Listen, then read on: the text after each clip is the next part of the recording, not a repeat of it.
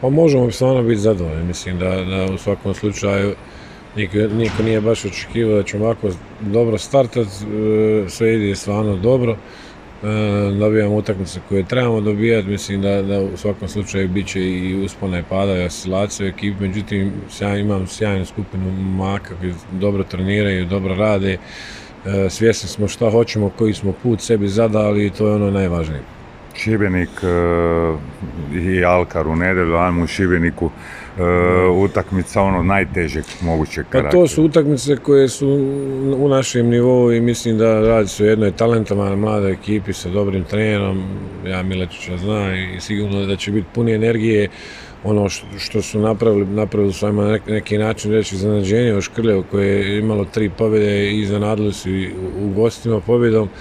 Međutim, siguran sam da dobro rade, treniraju, vidi se tu dosta talenta, dosta Pajić jako opasan na unutrašnjim pozicijama, doveli su Kujundžića koji ima iskustvo dovoljno igranja u premijer lige, Arslanagić odozgo mladi Pladin i Gulin koji su jako talentovani igrači, međutim odlučit će naravno na kraju krajeva koliko ćemo mi biti spremni da odgovorimo na taj dio fizički i mentalno da dođemo tamo. Mislim da će biti sigurno dosta neizvjesna, dobra utakmica. Ja se nadam mi ćemo se spremiti najbolje što možemo i da nama bi ta pobjeda stvarno puno značila za neki nastavak sezone. Solidno otvaranje, možda i preko nekakvih startnih očekivanja za Cedevitu junior, ali slijede najteže utakmice zapravo gdje Cedevita nije favorit. Da, pa da nam je neko prije sezone ponudio 3-1 skor, svi bi objeručke prihvatili.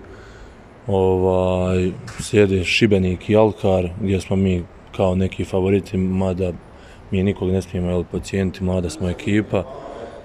I idemo od utakmice do utakmice, Šibenik sad u Šibeniku, mislim da moramo biti maksimalno fokusirani i spremni kako fizički i mentalno.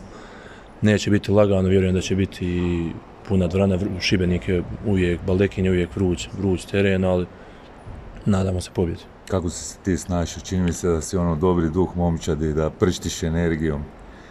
Pa jesam, ja sam uvijek nekako gledam pozitivno na sve te neke stvari kad je loše i kad ide dobro, a generalno u Zagrebu sam se snašao vrhunski, prihvaćen sam odlično, svi smo tu mlada ekipa, družimo se, slažemo, tako da nema nikakvih problema. Evo, gledali ste, pratili ste šta radi Šibenik ove godine, nekakve usporedbe njihove momčadi, naši momčadi. Pa Šibenik isto kao i mi, mlada ekipa, poletna, sa par dobrih individualaca. Arslanagića poznajem, dok je igrao dole u Bosni i Hercegovini.